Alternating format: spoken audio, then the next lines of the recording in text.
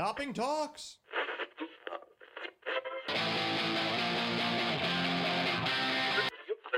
105 hours a week, can't be beat.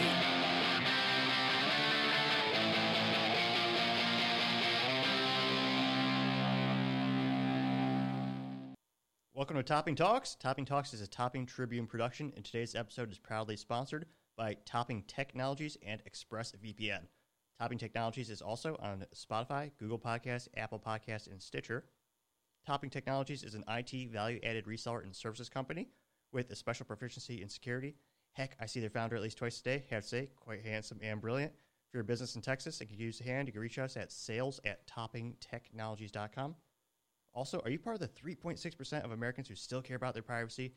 If you are, then perfect. ExpressVPN can assist, even though 96% of stats are made up on the spot. ExpressVPN does give a 100% guarantee via their 30-day back money guarantee.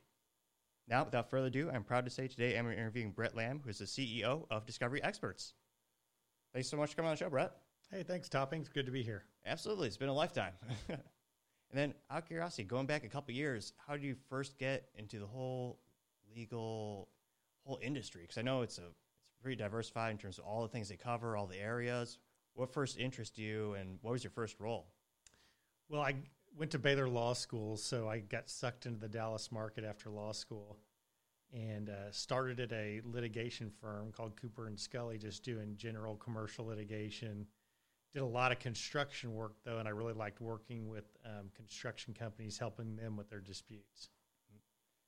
Yeah, my dad was an architect growing up, so I've heard the horror stories about all the different things that go on from, here's the design, then you go to, okay, we're going to construct this. Wait, that doesn't look at all what we were looking for. All those materials are wrong. So a lot of people don't realize there's a whole plethora of things that can go wrong during those processes. And, of course, if someone doesn't properly, man up to the situation and do the right thing, you got to, of course, do litigation. Yeah, there tends to be a lot of litigation around construction projects. Just there's so many moving parts and so many different aspects and a lot of money involved. So that usually begets a great deal of litigation. Oh, absolutely. Especially nowadays, nothing about construction is cheap. Yeah, exactly. And out of curiosity, so that first law firm, do you have a kind of a case that really inspired you or really kind of stood out as your favorite moment or something kind of stood out in particular? I think it was just getting my feet wet. I worked with some really good attorneys that also gave me a lot of leeway. So at a very young professional age, I was trying lawsuits, doing jury trials, doing a lot of hearings. And usually when you're in your first or second year practicing, you don't get anywhere near the courtroom unless you're carrying a more experienced attorney's briefcase. And I just had the privilege of getting thrown into the fire. And that really just gave me a real passion for going out and pursuing my clients' claims and defending anyone coming after them. That's awesome. There's a lot of variables in those types of situations. What part of that do you find, or did you find the most fascinating? Because I know those things, each one of those things are a huge category in and of themselves. I think the thing you learn as you go forward is when you first step in a courtroom, you're so nervous about whether you know all the procedures, you know all the law. As you get more comfortable, it's more about understanding people. Mm-hmm. So you need to understand where the judge is coming from, become a really good listener so you can read what doubts the judge might have about your argument, and then also reading your jury. You start with a panel of 60 potential jurors, and you got to weed those down to the 12 that are going to decide your client's fate. Mm-hmm. And so going through that whole process and trying to read which jurors are going to be best to understand the issues at hand and make a good decision. That's got to be so complex, especially because I know a lot of folks, at least, there's kind of like a pulling the teeth mentality where a lot of people don't want to necessarily go to jury duty, whereas other people realize it's their civic duty. And then you have to analyze which ones are going to be the best for your clients, which ones are going to be actively engaged in the actual process of the litigation. I really want to uphold the American value system of, doing the right thing. And they're not going to be multitasking on their phone, even though I'm sure courts say you're not supposed to have a phone during jury duty. It's like, that's the hardest part, is finding out who's going to pay attention and be invested in the whole process. I mean, any tricks to the trade, or is it just kind of interviewing each of the jurors individually and getting to know them, just kind of gauging their reaction, or what's that process like? Well, you get a jury questionnaire, and so sometimes from their background, you can kind of guess at how attentive they may or may not be. But I've seen the whole gamut. I had a week-long trial in Fort Worth, and it was in their county courts building, which is beautiful. It makes you feel like Perry Mason because it's an old building, and you have the actual, all the woodwork, and it just makes you feel like a real lawyer. Is it by the old J.C. Penney headquarters? Like the same street?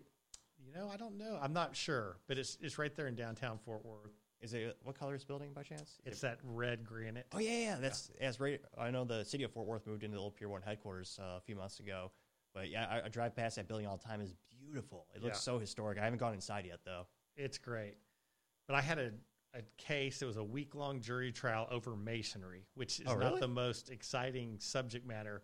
But it was amazing to see the range of reactions from the jurors. I had some jurors that, you could tell they were taking their civic duty very personally, and they were attentive, taking notes. When the trial was over, they came and shook my hand and my client's hands.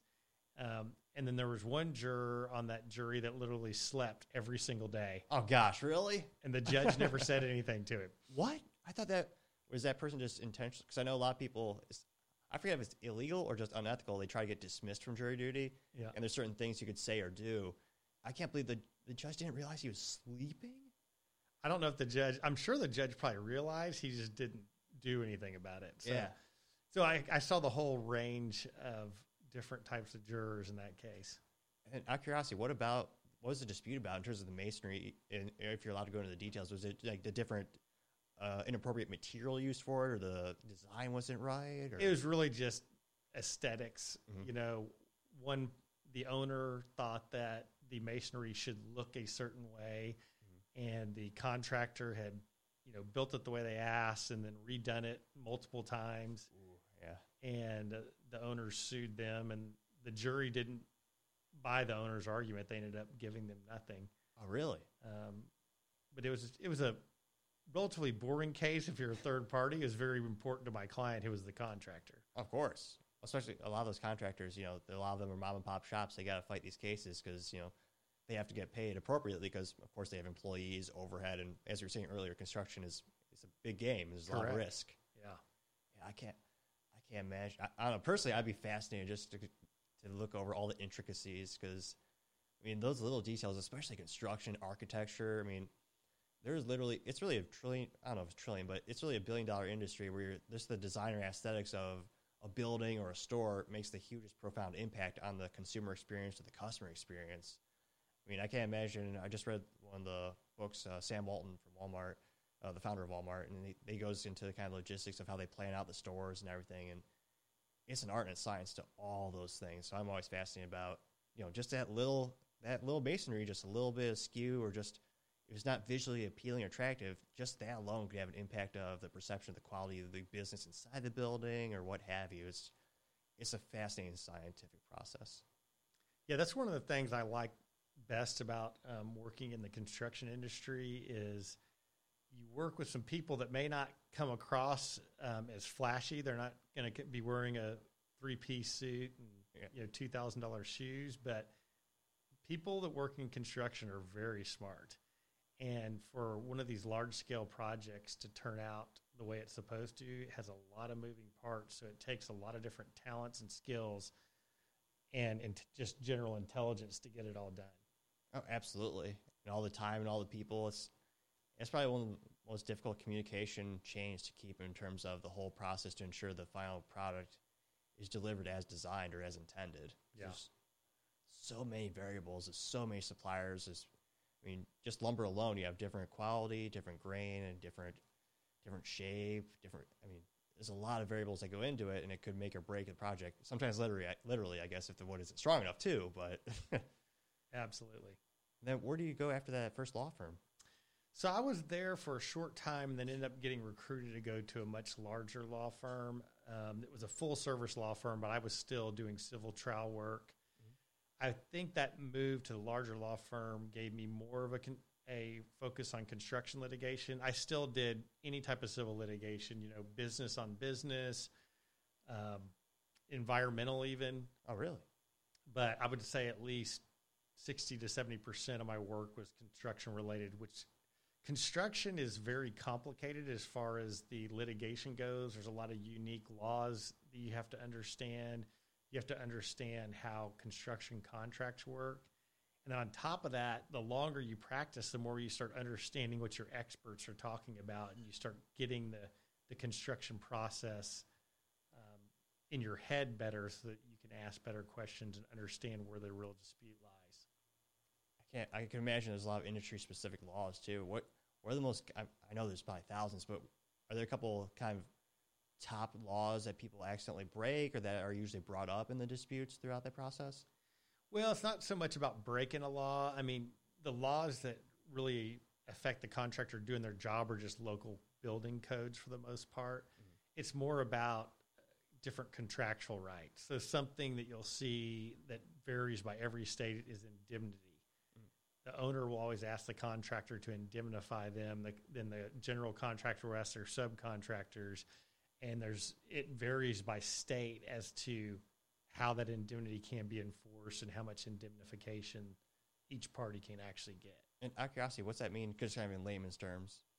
So indemnity just protects one party from the other party's actions. Mm-hmm. So really what they're trying to do is protect themselves from job site injuries. Like the owner doesn't want to be sued if someone's injured on the job site. The general contractor doesn't want to be sued if it's a particular subcontractor who had someone injured. So indemnity is just one risk mitigation methodology that you can use in the contract to try to protect yourself from liabilities that you may have no control over. Mm-hmm. Okay, that makes a lot more sense. Especially when you're on a job site, a lot of people don't realize it's not just one or two people. Like, it's not just the architect and the constructor. It's the contractor, the subcontractor, and the subcontractor. There's a lot of jobs that need to be done on those sites. There's a lot of people involved, a lot of businesses involved just in one project. It's not just one business. Yeah. I've been involved in projects where they literally have thousands of workers on site each Oh, my day. gosh. Thousands every day? Yeah. I can't. It's just mind-boggling to think of the coordination that has to take place to get everyone to be doing what they're doing in the way they should be doing it and in a safe manner. Absolutely. And then just kind of communicating that constantly with the architects, designers, and people actually, on the site, making sure you're using the right materials, putting them in the right spots. I mean, that's probably one of the largest, most complex orchestrations in business. Yeah. Then from there, did you move on to Austin, I think? So I was at Gardner Wynn for many years and left to do a healthcare startup. Oh, yeah. And the healthcare startup sold within 3 years. So then I went to work for one of our old clients at Gardner, Austin Industries, and was general counsel there for 5 years. That's probably one of the biggest in, at least definitely in Texas, that I've ever heard of, too. Yeah, Austin's it's a large company. They're usually about $3 to $4 billion in revenue per year. I think in DFW they're definitely the biggest, but they build nationally as well. And ironically, they're headquartered in Dallas, not Austin. It originally was Austin Brothers Construction back in the 1800s. So that was one of the things that made me laugh when someone first told me about the business a couple years ago. They're like, yeah, we should do a drop off at Austin Industries. I'm like, well, I mean, we usually work with companies that are headquartered in Dallas, DFW. Yeah. They're like, they are. I'm like, what? Why? I used to get that all the time. I'd say, I work for Austin. Oh, you're in Austin? No, I'm in Dallas. Oh, so you don't work at the corporate headquarters? No, I actually do work at the corporate headquarters. But a lot of those fun companies, name it after the founder. Yes. Makes sense, though.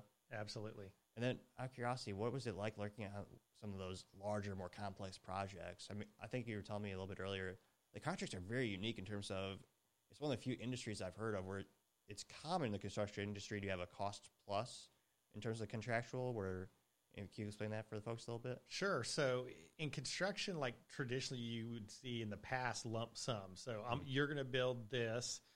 The owner is going to supply all the plans and specifications, and the contractors are going to bid it and say, we'll build it for X amount of money. Mm-hmm.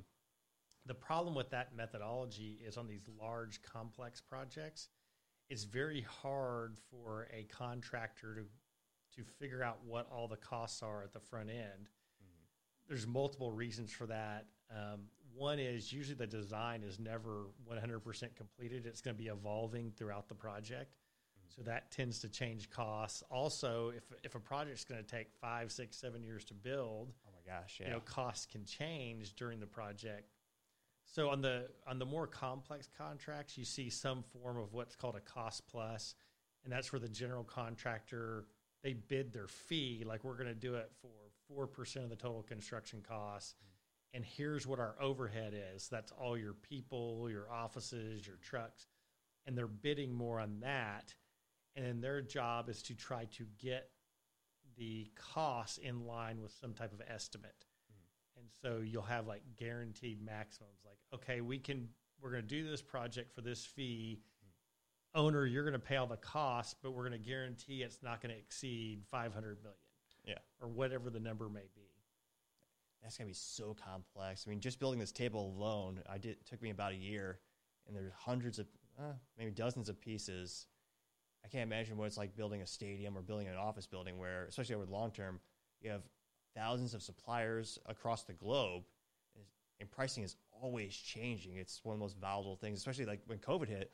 I mean, there's a joke I saw on Facebook where, the original Fast and Furious, the plot of the story was they're stealing semi-trucks full of the VCR TV combos, and they replaced it with lumber, and they go, the newest movie will come out soon. Oh, yeah. Because the cost of lumber during COVID just skyrocketed exponentially. And just getting stuff, just availability. And one thing to remember is contractors always agree to a schedule.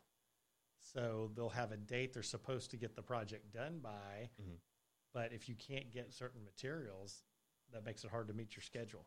Absolutely. That was astonishing how it just hit all the industries. Like, we had some wireless access points where we placed an order, I believe it was March. It was about March, right when COVID hit.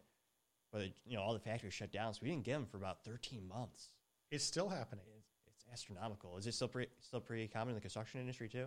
I can't figure out why, but there's still major supply chain issues. Like, and just standard stuff. Like, I was at a friend's house last night he's building a new house. He can't get his refrigerator, so he had to put in a different kind of refrigerator just to have something in the home for now until the actual refrigerators he bought come in. Really? Yeah. It's insane. I almost wonder if the whole economy is going to shift, or most businesses are going to shift to a just-in-time inventory, like which kind of made Dell Technologies so famous back in the day, where, for the folks who aren't aware, instead of having a business process where you make a bunch of products to put in a warehouse, instead you only build a product once it's paid for and ordered by the consumer or a distributor. Yeah. And there's just so much risk with COVID. I wonder, a lot of these companies are making more money producing less products, which isn't good for the end users. I'm wondering how that's going to affect inventory levels of all these different products, or if maybe it is a combination of that and just the supply chain issues of maybe that refrigerator requires this one component that's only made in this one country, and they're still catching up with production. So it's revolutionary how it's disrupted every business vertical that I could possibly think of. Yeah, I'm not smart enough to figure it out. I've read lots of articles about it, and they seem to say different things as to why we're still, we're almost 3 years post the start of the pandemic, and why we're still having supply chain issues. Yeah. I mean, I guess some of them are a little bit more direct, like the automotive. I was driving, and I saw like a whole field I did a ballpark count of like 500 Chevy Tahoes. And then a couple days later, I read an article. It's like, oh yeah, they're all, they need these particular semiconductor, because without it, the vehicle won't actually work. Yeah. So, and then Ford, the most bizarre issue was 2 months ago, maybe. They had all these completed trucks, but they weren't delivering them because the supplier for the Ford emblem badge for the front grille, that supplier was so far behind, they weren't fulfilling the orders. Wow. So, I would just think Ford would think to 3D print a logo. I don't know. I know logos are very, very important for businesses, but it's astonishing that in terms of that particular instance, that was the Achilles heel of the delivery schedule for these, $50,000 to $100,000 trucks. And it's gotten to the point where most businesses, you have multiple suppliers, just like construction. I mean, you've got hundreds of companies that come together to build a car traditionally. I think Tesla's a little different. They have mostly in-house manufacturer, production, supply, but it's astonishing to see how all these businesses, it's the downside of globalization and working as a team. there's a lot of benefits to it, of course, but you're also more at risk when it comes to these once in a lifetime phenomenons. Yeah. So That's an interesting intersection between technology and construction is they stopped building semiconductor plants in the United States in the mid-90s. yeah, And now, within the last 3 years, there's numerous projects. In fact, my old employer, Austin Industries, is building several chip plants as we speak. And a combination of some tax breaks and robotics, the fact that the reason all the chip manufacturers went overseas was for cheap labor. Well, now there's not a whole lot of labor used in the production process, so they can move back to the United States. So it'll be interesting to see once all this construction is completed, how it changes the supply chain, at least domestically. I think that'll help out a lot. I know a lot of folks don't realize in terms of like a risky business, building a fab or a fabrication center for semiconductors is one of the most cost-intensive things you could possibly do as a business. Like before this phenomenon, companies like NVIDIA were moving away from manufacturing their own and being more of a design company. And now a lot of them are switching. I know Intel's building some I think they're building one in New York, Upper New York. For We got Intel. several going in Ohio. Yeah. One of our clients, Gilbane, is building those. Texas Instruments has. Yep. They just completed one in Richardson, and then they're building a new one up in Sherman. Austin Industries is building those. Samsung has one going in Taylor, Texas. Yeah, so there's I a remember lot. reading that. It's a huge investment, and I think it's a smart move. It was unfortunate that due to a lot of, I would argue, a mix of politics and culture, which increased the cost of labor in the United States and moved a lot of those made the jobs prohibitive, or they would lose money. Yeah. So the businesses, they had to move in order to stay in business. But thankfully with robotics, and if you're building the semiconductors in tax-friendly states, it's a lot more economical to make them now. And my suspicion with pretty much nearly all the products Americans are buying these days, it's very technically, the products are more technical than not, I feel like. Yeah. And every electronic that people use has some semiconductors in it. So I think long-term, I think it's going to be a phenomenal investment because it's such a heavily used technology. So I think it's a smart move long-term. Yeah. But like we were saying earlier, I mean, I can't imagine the construction cycle for that in terms of the years to produce, because and a lot of people don't realize these things need to be built so perfectly, because just one little thing of dust or one human hair destroys a lot of these electronics. It's like a clean room when you're taking apart a hard drive or doing data recovery. I mean, so what's the construction cycle like for some of these plants? Is it like a 5-year plan, or they actually get built a lot quicker than you'd think? Oh, really? That one, the new Texas Instruments one in Richardson, I was done in about 18 months. Really? That's astonishing. The construction itself is, it's pretty simple because it's just a big box. Yeah. The building itself, and really what takes you a long time is all the specialized HVAC equipment, and where the production line is a clean room, so you have all the technical specs that have to go along with that. That is going to be that's astonishing. 18 months. I don't know if that's a record, but it sounds like one. It's amazing how fast some of these construction projects can go. My old company, Austin, built the Toyota headquarters up here in Frisco. That was an 18-month project. That's it? Yeah. That's astonishing. That's one of the biggest headquarters in DFW. I drive by it all the time, and a lot of people don't realize Toyota moved out of California, I believe, in 2019, 18, and they came to Texas. So Texas now has a couple. They got Tesla in Austin. You got Plano. Yep. I mean, Texas is a place to be. But that is one of the most beautifully designed headquarters that I've ever seen. And it's one of my favorite things is when you're on the highway on the backside of the Toyota headquarters, they actually were brilliant enough to design it so that there's a giant LED screen. It's probably, maybe 100 yards, and it just constantly does different Toyota commercials where you show you different Toyota products. I'm like, that's brilliant, because so many companies would just, my dad always kind of growing up, he had a disdain for the suburbs where it's just a copy paste. All the buildings are the same. The sides of the buildings have no windows. It's just a flat wall. Like a lot of headquarters, it's a highway. They would just do a slab of cement, but they had this beautifully designed.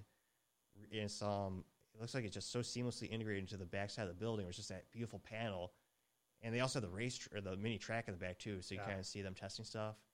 It is one of the best designs I've seen lately. It's cool. Yeah, and construction is a good industry to be in. I swear, every 2 weeks another company's moving here. DFW, it's great if you're building corporate headquarters. They are moving here like crazy. Oh yeah, I know. Illinois-based Caterpillar about 6 months ago announced they're moving to Irving. Yeah. So right now they're in I forget what you call it, but it's old.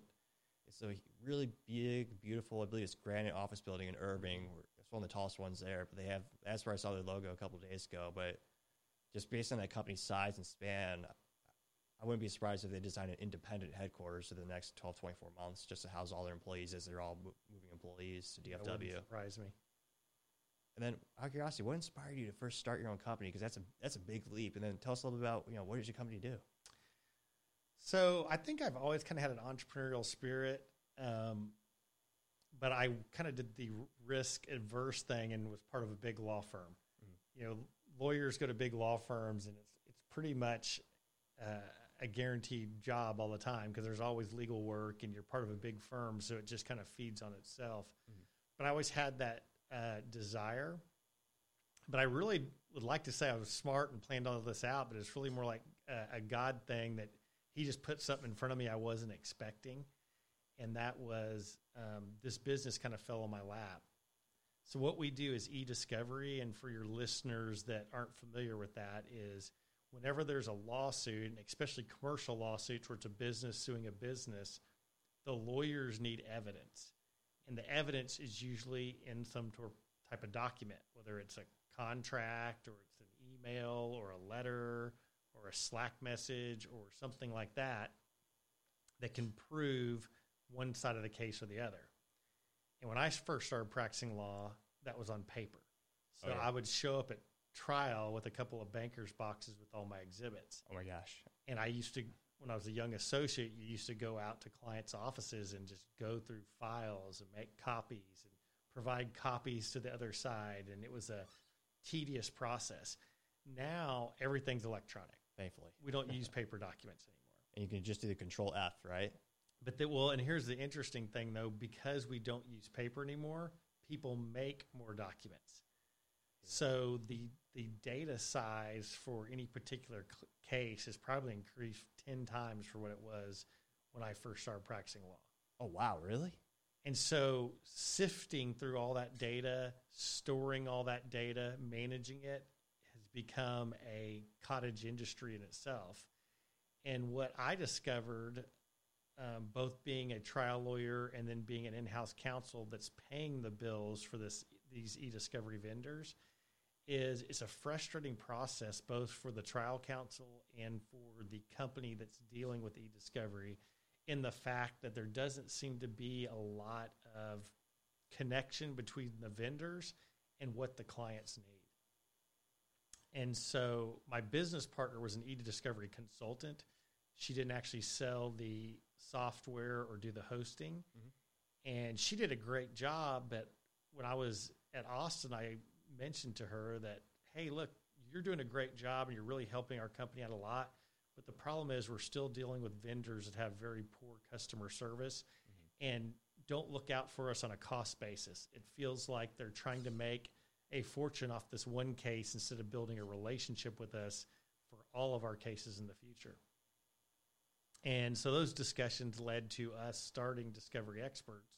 So we provide the software and the hosting space for the data, but we also have experts. So, and we like to say that all of our experts have superpowers that they bring to our clients to help them manage the discovery so it gets the attorneys to the documents they need to win the case, at the same time managing the database to reduce costs as much as we possibly can, because we're here to build a relationship with the client, not make all of our money on one case. Yeah. Our saying is once we work with the client, we want them to give us all their work forever, because it's about a relationship and we want them to know that they can trust us and we're looking out for their best interests. Absolutely. That's key. I always tell people when I meet them, I remember reading I referenced an article by Forbes I believe it was Forbes a couple of years back. I say, would you rather work with someone for 2 years, which is the average sales cycle or life cycle of a sales rep, or would you rather work with someone for 20 years? It's like, what side of the equation would you rather be on? The unfortunate thing about e-discovery, it's just unavoidable. Every piece of commercial litigation, you have to deal with the electronic files. And so that cost is always there. So it's just how much cost it is there, and also how much of your attorney time are you wasting? Because if you talk to the attorneys that are representing these clients, they have a lot of frustration with trying to find their documents, trying to manage the software. It can be a tedious process, and all the time they're billing the client. That adds up. And so if we can make the lawyer's use of time more efficient by our expertise, not only with the client, but with the industry and the software, that's our goal. That's the best thing to do, is always put the customer first. Exactly. You do that, your business it'll grow. We worked very long and hard on our mission statement, but our mission statement is discovery can be painful, expensive, and confusing, and we own the unavoidable so our clients can prevail. I love that. That's great. So as a team, we came together and developed that mission, and it kind of just it tells the story of what we do, sets the stage of what the problem is and how we help solve it. And then what was the biggest challenge when you first started? And I forgot, what year did you first start the company? We started in 2020.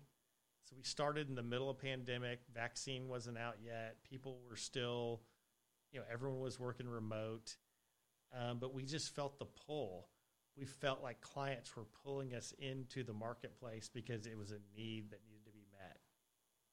And I'm thankful to say every client that we've started with sends all their work to us and is still using us. We haven't lost a client yet. And our people, we've built the most amazing team, and our people really build relationships with our clients and with their outside counsel.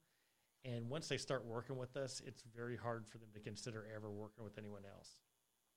That's phenomenal. That's literally the American dream. So during the time when most people were afraid, you guys went for it and you started the company. That's even more impressive. I love that. It's been a wild ride, but it's been very rewarding. And like I say, we've been blessed with the greatest team anyone can ask for. We're up to 13 people now, and every one of them has their own superpower. Yeah. And we like to say everyone has a run towards the fire mentality. Litigation can be stressful. There's seems to be emergencies all the time, and our people, instead of finding something else to do when there's a problem, they all run towards it and figure out a way to solve it. Those are the best people you can surround yourself with. The people who are brave enough to do the right thing and go out and hustle without even having to be asked. The customer just knows you're going to do it because that's who you are. Yeah, we've been very blessed, and I thank God every day for the team He's brought us, because that's what really makes us great. What's been the biggest, in terms of expanding the team? Are they old colleagues that you kind of just stay in touch with over the years, or how's that process been like in terms of growing the team size? None of them are old colleagues, but, I guess one of our VP of consulting, Kat Meyer, was someone that Lauren had worked with for years, and she is amazingly talented. She was a litigator with Jones Day, which is a really large international law firm, and she's been a real catalyst for our growth. But other than that, it's just been about relationally. We'll have someone we know that we trust that will refer us to a person, or it'll be someone that we worked with before at another vendor that stood out. And that's just kind of how we've just grown, is just organically. That's the best way to do it too. Yeah, we haven't been hiring headhunters and just, randomly cold calling people. It's been all about relationships, which has been really rewarding. Absolutely. It's a lot less headaches too, because I've gone both paths in terms of growing the company, where I've posted ads on LinkedIn, I've interviewed some folks, and there's always that discrepancy between what's on their resume and what's their real world skill set when you actually put them in a POC or an actual physical test environment. And I find just the actual recommendations, they're a lot more accurate when it comes to those descriptions, and you just inherently have that trust built already because it's coming from someone like you said, you've worked with for years upon years. You already have that trust established with them. Yes, absolutely. What's been the biggest challenge growing the company as you guys been growing throughout the past couple of years? I think our biggest challenge is just building structure from scratch. Our business is a very tedious business, so you have to have a lot of checklists, really sound processes and procedures. And so I think, every year we've kind of had a theme, and 2022 has been the year of structure. Because when we were small, it was just, we would just pound out cases and we'd do a great job of it, but we didn't really have a set way that we did things. So 2022, recognizing the growth, we've really systematized the way we do things, and it's great what our people have done. And it's been a team effort. Everyone on our team has developed a part of these processes. And so now we feel really confident going into 2023 that we have great systems in place. We're always going to keep improving them. We're never going to just rest on our laurels and say this is perfect, because it's not. But we think we have systems that are better than most. And the most important thing, they allow us to do an amazing job for our clients. Absolutely. That is probably one of the biggest keys. I've read dozens of books and listened to dozens of documentaries about business, and complacency is the enemy. If you're not constantly striving to improve and try to grow and try to serve the customer even better than you did the day before, I mean, it's just the business will not be there in the future. It's just shown time and time again. Yeah, we're striving to create a culture where everyone, from the highest position to the lowest position, can bring up issues they see in our organization, because it's the people on the front lines that are going to notice, like, hey, the way we design this system is not working, or this is broken, and we want them to have the freedom to bring it up. You're not being a complainer, you're not being a whistleblower, you're just helping us be better. And so every day we want to go to work, learn something new, and just get that much better. That's the best methodology to have. I mean, I know it's kind of an older book, because I believe Sam Walton, I believe the book was written in 1993, but they had the same policy where every employee could come to the chairman and they could give their voice. And the chairman would actually listen to them. And then they also had the incentive where any employee at any of the stores, if they came up with like an idea that helps save the company money, they would get a bonus and recognition at the end of the year. Wow, that's and great. I think he said they saved when they first started that, within a couple of years, they already saved $5 million. Wow. I mean, and some of them were just, simple, unique ideas. One of them was a gal at one of the stores had a good idea where they're talking about the distribution of the fixtures, so like the shelves at Walmart. And, they were paying, I believe, UPS or some other carrier. And some of the stores was like, well, we invested all these billions in our own trucks. Why don't we'll do that ourselves. Why don't we do it? And just one of those things where it was so obvious, yet so brilliant at the same time, because they ended up doing it. They saved, I think they saved like $400,000 per year. And that adds up. Yeah, it all adds up. Absolutely. And what do you like to do outside of the office? Well, I have two sons. They're 14 and 13, so I like to spend as much time with them as possible. And they're into completely different interests. But I really get a lot of energy from the outdoors. So I was originally from Colorado, so whenever I get a chance, I like to be up in the mountains. I like to do a lot of hiking, fly fishing, any type of fishing really, hunting. But I get most of my energy from being outdoors. It's so much fun. I used to go fishing every year over in Michigan, and it wasn't fly fishing. It was just using a spoon and going after the pike up there. Oh, yeah. But fly fishing, I love just all the intricacies in that sport, because it's a lot more complicated than folks realize. I think technologists would probably really get into fly fishing, because it's very, detail oriented, the things you need to do, and you actually target the fish you're going after. You're not just like randomly throwing a lure out. Yeah. It's a fun sport. It's a lot more complicated than, I remember, I forget there's probably a special term for this, but when I was a kid, the very first iteration of fishing would be, you have the cheap little pole, you put the worm on, throw it out there with a bobber, and wait, an hour to see the bobber move up and down. Then you attempt to reel it in. Yep. Yeah, fly fishing's like gone to the next level, where you target the fish you want and try to get that fish to bite. And are you doing it from a standing position, actually in the lake? Or are you taking a boat out? What's your favorite methodology in that regard? Well, the easiest if you do what they call float. And so you get in a boat and float down the river. Mm-hmm. And why that's the easiest is you have a lot less chance of getting your fly snagged on anything. When you're fishing in the river, as you cast, there's always a chance that your fly is going to catch on a tree behind you or a bush. So float fishing protects a lot of the inadequacies of the novice fisher like me. Oh, good idea. And then what's the favorite thing to go after in terms of is the favorite fish you like to go for?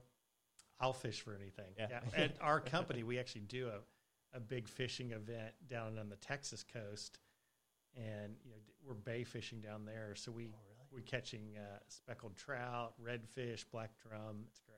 Sound delicious. Do you cook them up? Oh yeah, they're great. You cannot. Sometimes you just can't beat a fresh fish. So some of the best I've ever had was, I forget the restaurant, but it looks like they took it right out of the ocean. It was the most delicious swordfish I've ever had. Oh yeah. I'm still searching for that taste again. Oh yeah. But yeah, I need to get out more and do some of those more things. Those definitely on my bucket list, so to say. Absolutely. Oh, yeah. But thank you so much for coming on the show. I really appreciate it. Topping, thanks for having me. Thanks, bud. Thank you, everyone, so much for listening. Don't forget to click, like, and subscribe. Friendly reminder, we're also on YouTube, Spotify, Google Podcasts, Apple Podcasts, and Stitcher. Don't forget to tell your friends, tell your family, tell your enemies. Heck, tell anyone. Just stay safe. Have a great day.